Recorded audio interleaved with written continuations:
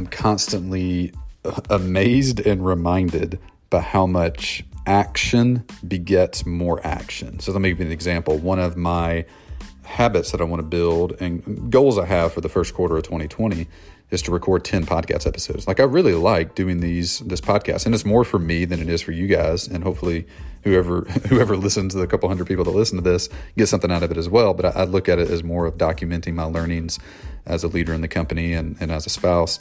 But one of my goals has been to record 10 episodes. As I'm recording this, it is technically January 22nd. I probably won't publish till next week. And I've had that goal, but I've recorded 0 episodes until today. And today, finally, on the way home from the gym, I wrote down, record the Meeting Notes podcast, which was 3 or so episodes ago. And I recorded that episode, and that triggered an idea of, let me record the what happened concept, which is something we learned from a marriage counselor last week. So I recorded that episode. Then after I finished recording that episode, I was like, let me talk about how action begets more action, because I haven't recorded an episode in 3 weeks, really probably 5 weeks before the last one. I recorded 1, and now I've recorded, in the space of 15 minutes, I've recorded 3 episodes. More episodes in the last hour than I've recorded in the last 5 weeks, because I just did 1.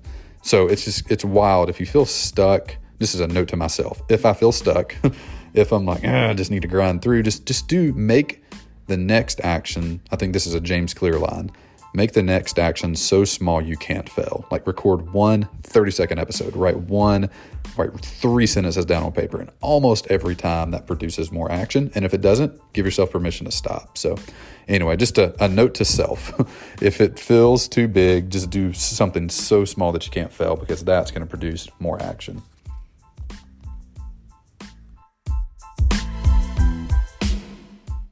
Most coaches and consultants who have a resource that they give away online aren't leveraging their thank you page, also referred to as a confirmation page, the way they should.